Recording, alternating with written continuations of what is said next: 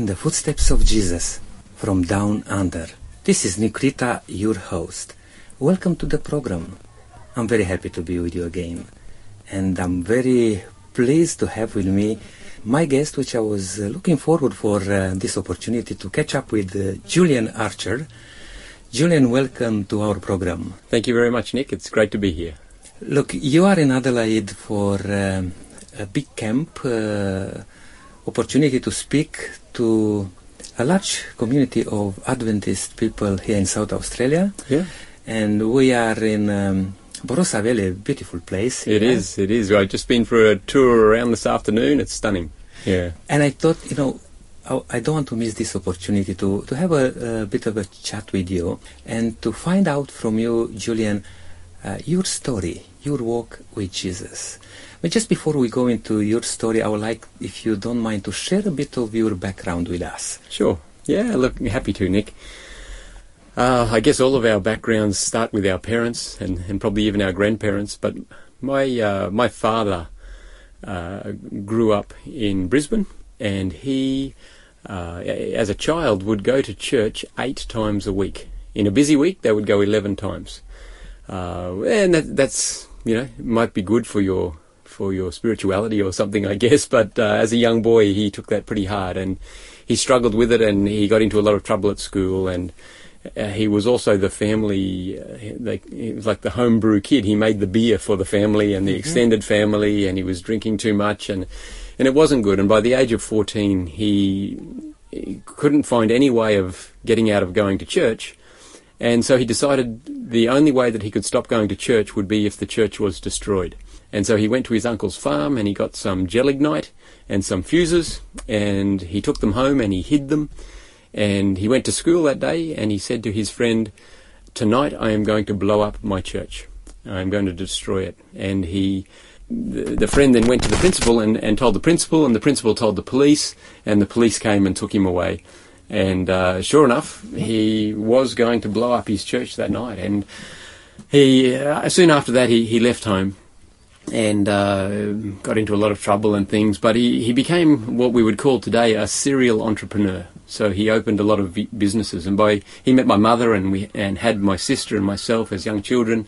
And by the age of 25, they were running 5 businesses that they had started from scratch. Just one after the other. Bodybuilding, manufacturing business, 2 gymnasiums, a health food store, a refrigeration business. So business was in his blood. It's just something that he and Mum did naturally.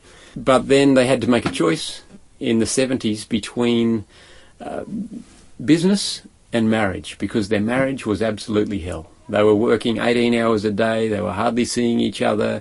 They were really in trouble from a relationship point of view. And I thank God that they chose marriage over business. And we moved out to the bush, and in the mid-70s became hippies. And we were a little bit late because 60s was the hippies era, Yes. but we were out there in the 70s, and growing up barefoot, not wearing many clothes, a lot of the time not wearing any clothes. We lived right out in the bush, so no one was there. We had no neighbours or anything, so it was a very free and easy sort of a life. But we were trying to grow our own food and all that, so that was hard work as well. But that was the background. Yeah, just that's sort of how I came to the world, through this barefoot Australian kid out in the bush. Yeah. And Julian, just as you share a bit of background with your parents, also you kind of follow in the footsteps of your father, or in business-wise, did you? Yeah, so we were sort of always in family business together. So from when I was born into business, I then went away when I was older and did a degree in teaching. But the thing was, I graduated from teaching on a Sunday and went back to business on Monday. So I used some teaching in that degree, but in business, but it was just always business. It was always in our blood. And so I was in business with Mum and Dad. And by this stage, we were in the olive industry. So we were growing olive trees. We were importing and selling olive equipment. We were running tours in the olive industry. We had an olive industry magazine, a consulting business. So it was all about the olive industry. And this was in the 90s, when the olive industry in Australia was growing very rapidly. And so, we were all in it together.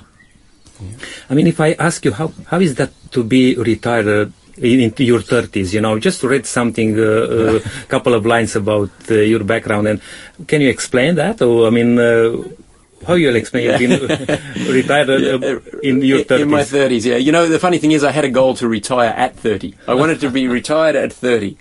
But we got busy. We spent 5 years doing humanitarian service overseas, and so that sort of didn't help me with getting ready for retirement. And so then I changed my goal. I said I want to retire in my 30s. Okay. And so, yeah, the businesses did very well, and we were very blessed. And I was able to retire in my 30s, which for me, you know, retirement is certainly not about just going and sitting back and just relaxing. It's I say I don't retire, I retread.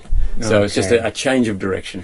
But that's what I thought, maybe when I look at that, because you are now focusing on something else, probably even far more important than what we were doing before. Yeah. You are traveling around and sharing with people amazing things about Almighty God, you know, and you are a spiritual presenter going around, and you have also some books written. Sure, yeah. But just before we go probably and mention during our program about these things, I would like to share with us, if you could, how did you meet God? Yeah, okay. Well, initially, my parents, back in the late 70s, they had a health food store. So this is while we were hippies, doing the hippie thing, and they would go into this health food store, mum or dad, every day to work in the store. But every day a man would come in. His name was Harry Walker, and he would come into the shop and he would buy one loaf of bread. When he was in there, he would ask my mum or my dad, you know, how are you going? How are the children? Dad was building a home how's the house building going? Just building a friendship with them. And then he started to invite them along to some community programs, different things. Well, one was about how the Egyptians built the pyramids, and then healthy cooking programs, different things in the community. And we got to meet some wonderful people who we later found out were Christians. Now, as I've already said, my father, he'd had enough church in his childhood for an entire lifetime, and so he had no interest in God, no interest in church, but built a very close friendship with this man, Harry Walker. And Harry then, through that process, invited them along to church, and we were a pretty interesting group. When we walked into church, you know, we were hippies. Dad had a long beard, I had long hair down my back. Mum would have been wearing some sort of a paisley number, you know, from the hippie days. We were all barefoot. We would buy all of our groceries on Saturday morning down at the local shop and put it in beer cartons, because they were the only cartons that we had. And we would carry our beer cartons of groceries into church because our car wouldn't lock and we couldn't leave the groceries in the car, and put them all underneath the seats in church and then sit down on top of them and listen. We were a different sort of, we weren't your everyday sort of people in church, but you know, those people, they could have said a lot to us about how we were different. Hey, you need to change this, you need to change that, that's not right what you're doing. But they just loved us. They just loved us. And that's how we met Jesus at that stage. And changes came. Changes came as we started to look around and to learn some of the things about how to live a life like Jesus. Those changes came. And then later on, I was converted later in life. But that's how we became. I guess that's how I became involved in Christianity. But my conversion came later on. Yeah. And would you be able just to share with us when you personally met Jesus and what was the impact in your life? Yeah. So it happened at two different times actually. When I was about 18, I gave my heart to Christ. But then got busy in business. And business has an interesting way sometimes, not always, but sometimes, the businesses that we were involved in grew very fast. They were growing 70% every year, year after year after year. There was more money than we knew what to do with. There was success. We were exporting to 25 countries around the world with our product. And over that time, we were just busy. And over that time, I lost my love for my first love for Christ. And so I was actually converted again later in life. And it's an interesting thing that and of course now as I travel around, I speak about faith and finance and the relationship between faith and money, or affluence and spirituality. Yeah. It's something that doesn't just affect individuals, it affects entire nations. And if we look at the richest nations in the world today, many of them are also the most secular nations, the most godless. They have no interest in religion anymore. But if we look at the top 10 richest nations in the world, as far as the richest adults in the world in those nations, all 10 of the top 10 nations were founded on Christianity. Right. So they all started on Christian principles. They built their laws around God's laws, and God blessed them because there was trust in their society, so they could do business with each other. They could sign contracts and believe that the other person was going to be a good, faithful person to that contract. And God blessed those societies, and they became very wealthy. But the wealthier they got, the less they were interested in God. And that's what was happening in my heart as well. And so I was then converted again during that business time, because I just said, Lord, I'm going the wrong way here. Please change my heart. All during this time you were kind of like, I believe, because you knew, from childhood, you knew about God, but the business of life and the success in life just drifted you away from a closer relationship with God. Yeah. But I believe that God wouldn't give up on you. Yes, and that's He right. was following you. And how did you come to realize and to come back to God and to say, look, I think I'm wasting my time. I need to do something else. Yeah. How that happened? Yeah. Well, we were in our 12th business at the time. It was doing extremely well. The business was growing very fast, and my parents were looking at retiring, and they wanted to know whether I wanted to continue with the business, and I didn't see myself in business a number of years from there. And one of the reasons that I didn't see myself in business in the future at that time was because I knew what it was doing to my heart, to my relationship with God. And so I was really fighting. I was struggling. I was spending my morning study times in tears, saying, Lord, please help me to sort out this faith versus finance battle. How can I be managing the gifts that you have given me without them affecting my heart? In fact, it was Mahatma Gandhi who said that when financial stability is secured, spiritual bankruptcy is assured.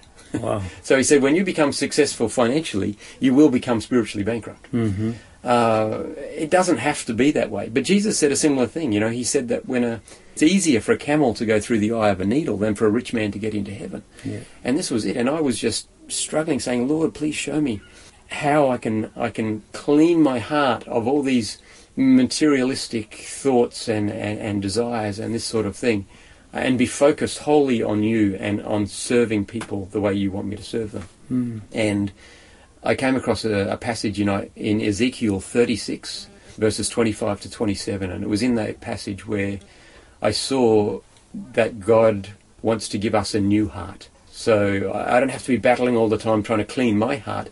He says, I just want to give you a new heart, a fresh heart, a pure heart. In fact, he says, I'll take your heart of stone, a selfish, proud heart, take that out of you and give you a heart of flesh, a heart that can love. And I accepted that. I said, Lord, I give up. I've tried to do all this heart stuff myself. It hasn't worked. I want that heart. And that was it. That was my conversion again. And it was Nick, it was the most painful but most beautiful thing that's ever happened to me. Wow. It was incredible. As God gave me that new heart, I had to turn away from a lot of things in my life that had been really taking all my energy, all my focus, all my time, but He put me on a new path. And it's just been fantastic. It's been wonderful. That's great. Yeah. Because as you explain, about success and materialistic blessings, which is nothing wrong. We have in the Bible lots of examples with rich people doing great things. I mean, just if we think about Abraham, or we think about Lot, and so on. Even in our days, there are people.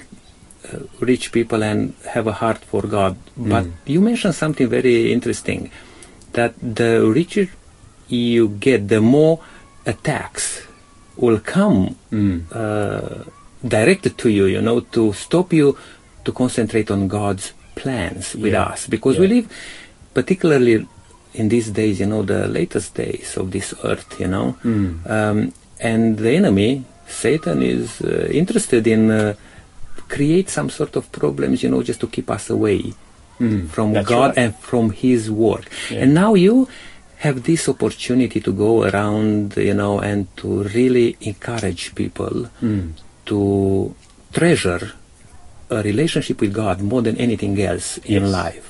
Because we live in a very materialistic Yeah. society, That's right. And you, now, as I said, you wrote some books. Many people today in Christendom, they will say, they will preach a prosperity gospel. Yeah.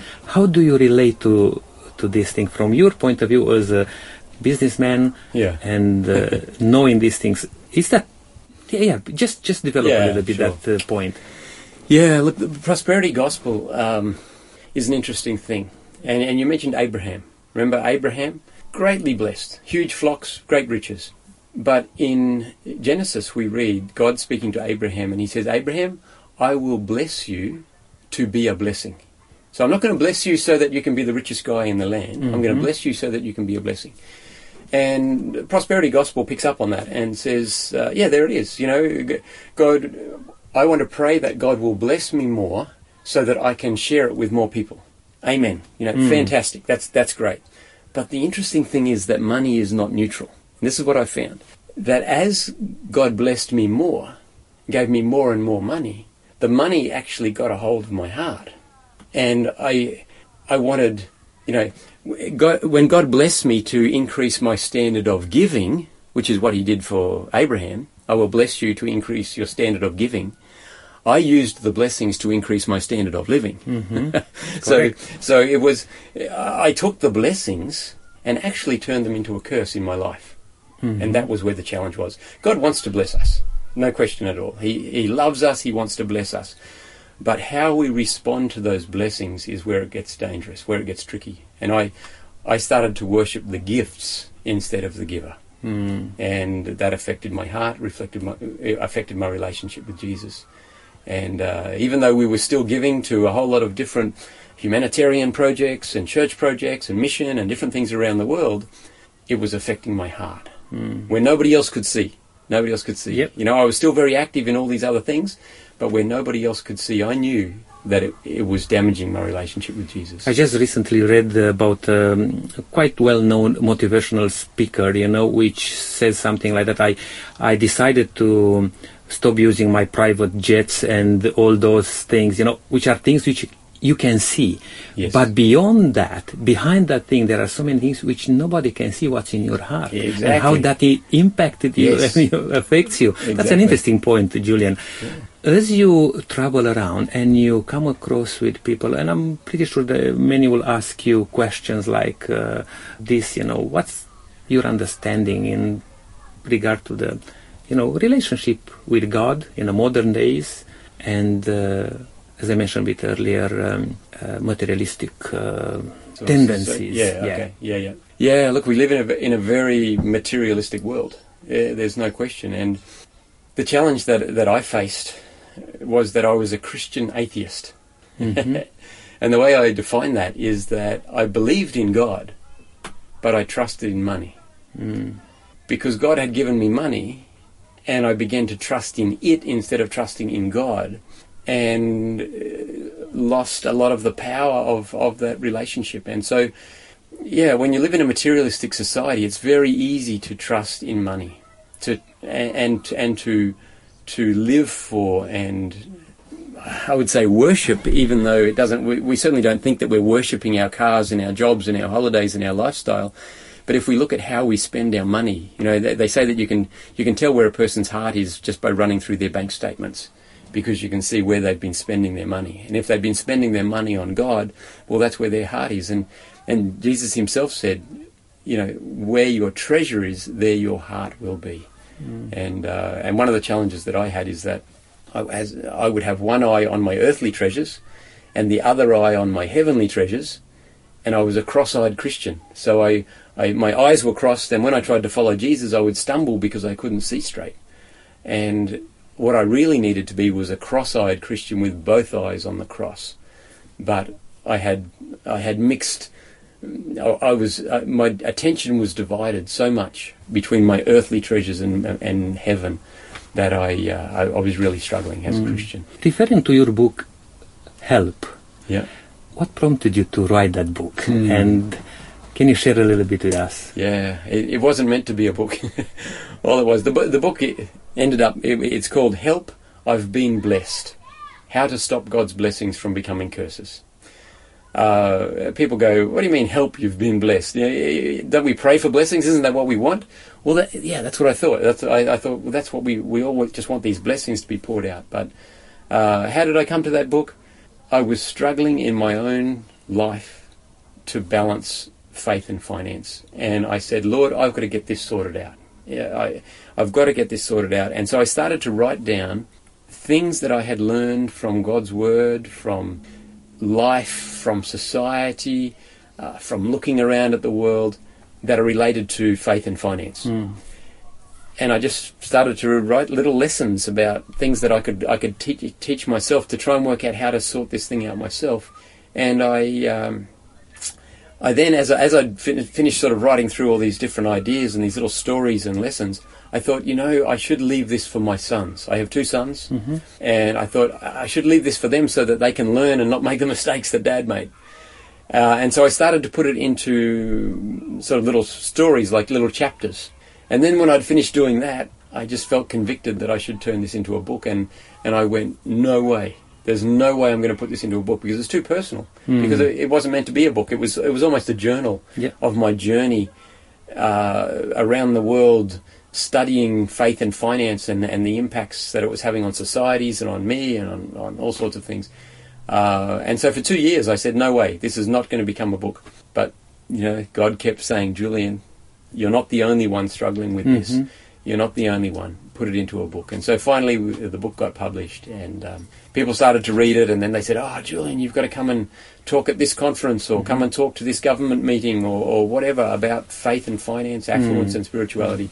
And and time is going so quick. Sure, it does, Julian. But just a little bit more in regard to this. You point out about some warnings, signs when people may worship God's blessings rather than God Himself. And you just pointed out in your life how that crept in your life, and the tendency to think that I'm blessed by God, I'm following God, but actually that can take us away from worshipping God Himself. And if you like, in the next few minutes, just before we close, just to send a message to our listeners and to share with our listeners, it will be that thing which you like to share in the last minutes we have.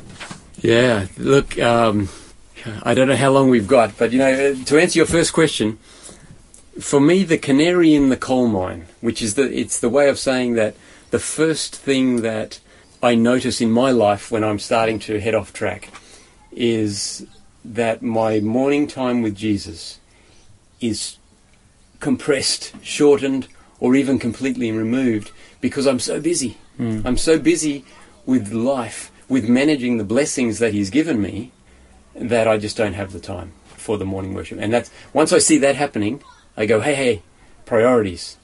I've got to get back and spend that time with Jesus. So that's really what it comes down to for me. That's the first thing that I notice. Would you have a little story or something to share with us? We may have another 5 minutes to. You think we can do 5 minutes? Look, let me tell you a story. Again, about something that in my life showed me where my priorities were. We were doing very well in business. God was blessing. The businesses were growing so fast. We had more money than we knew what to do with. In fact, we just didn't have time to manage the money that was coming in. We were giving it away here and there to various charities and things, but it was just coming in. God was just blessing. Opening the storehouse of heaven, opening the windows of heaven. But we were living very frugally. We didn't spend a lot of money on ourselves. We didn't drive Ferraris or live in mansions or fly first class or any of this sort of thing. But there was one thing there was one thing that I really wanted, and that was a luxury watch. I wanted a watch, a really, really nice watch. And my excuse for wanting this watch was that because we were selling our products in all around the world, I needed something to show people on the other side of the world that I was successful, that the business that I was representing was a successful business. And so I thought, well, if I had a luxury watch, and it wasn't a super expensive watch, it was a Tag Heuer, about $2,500. And some people will say, oh, that's a lot of money for a watch. But, you know, you can pay $200,000 for a watch. So for me, it was a modest investment. You know? And so I decided to buy a Tag Heuer watch, so that when I was on the other side of the world doing business with someone across a table, I could just sort of put my arm out in front and put my watch out in front, and they could see my watch and they go, oh, this must be a successful business. You know, this was my excuse. And so I decided to buy this watch. Next time I was going through the international airport, duty-free, I went up to the counter to buy the watch, and I looked down and it was a beautiful Tag Heuer with a sapphire blue face and beautiful silver around bezel, it's called, around the face, and a beautiful watch band. It was a bit of a look at me watch, you know, it's one of those ones. And so I went to buy the watch, but I couldn't buy it because my wife and I had just done 5 years working for a humanitarian agency in Nepal, 3 years in Nepal and 2 years at the head office in Sydney. And I knew that for $2,500 you could change a family's life. And I just wanted to buy a little piece of plastic and metal to put on my wrist, and I just couldn't do it. I couldn't justify spending that money on a watch. But I still really wanted a watch. I still wanted this watch, and so I did a deal with God. I said, God, if our business profits go from this level to this level in the next 12 months, then I will take that as a sign from you that it's okay for me to go and spend just this little bit of money on a watch. And, you know, if God didn't want me to buy the watch, then he would stop the profits just $1 short of the target, you know, and then I would know, okay, God, that's your sign. But God is a generous God, and he blessed the businesses, and the businesses grew right past that profit mark. And so I finally felt comfortable to go and buy my watch. So the next time I'm in the airport, I go to the airport, to the duty-free, and I go to buy the watch. And I still can't do it. I still can't buy it. And I'm like, this is too hard. And I say, Lord, I really want this watch. I'm going to do another deal. And so I say, Lord, and I bring my wife in on it now, and I say, in the next 12 months, we will give away to mission work, humanitarian projects around the world, whatever, we will give away the same amount of money that we earned all of last year. We will give it all away this year, the same amount, and then when I've given you this much, I'll be able to spend just this little bit on the watch. That was the deal. And so, 12 months went past, and we were finding different places to invest in God's work and help people around the world. And at the end of that time, we had given away that same amount of money, and it was like, now I can justify with a clean conscience to go and buy my little watch. And so I went to buy the watch. I walked up to the counter, I looked down at the watch, and I still couldn't buy it. Wow. I still couldn't do it. And so I decided, well, I'm going to stop looking at the ads. I'm going to stop looking at the ads in the magazines, the ones in the airport. When I go through the duty-free section, I'm just going to put my head down and I'm just going to walk straight. And so I just won't be tempted to buy this watch, you know. And so I tried that and it didn't work. I still wanted the watch. And finally I said, Lord, I have tried everything to not want this watch, but I still really want it. But it's clear that your spirit, my conscience, is telling me not to buy this watch. So you're going to have to take this desire out of my life, out of my heart. And so I prayed, please take it out of my heart. And I still wanted the watch. And I prayed more, please take it out of my heart. And I still wanted the watch. One day, it was flight QF, a Qantas flight 97 from Brisbane to Hong Kong.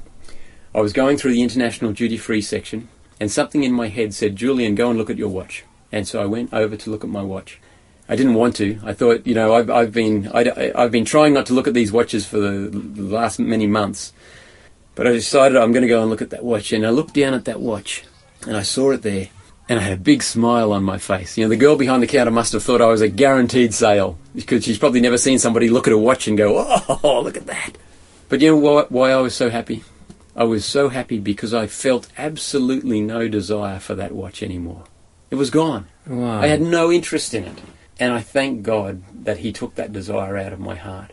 And I went over to the side and I wrote a note there in the airport, just thanking God for doing the miracle in my heart, for taking away that desire for something that I think it was like a little test with God that God was giving me, saying, Julian, is your heart with me or with the watch? Are you on my side or with the world? You choose. And I thank God that through His strength, nothing that I did, you saw everything I tried failed, but through His strength, He was able to change my heart. Yeah. Thank you for that story, Julian, and thank you very much for being able to come with us a bit, just share a bit of your story, a bit of your journey, walk with Jesus, and may God bless you everywhere you go to share about the blessings of God in your life with many other people. Thank you very much, Nick. And to our listeners, I would just like to say, please just consider this, to give your heart to God, and He will change your desires. Yes. Until next time, may God bless you and keep walking in the footsteps of Jesus.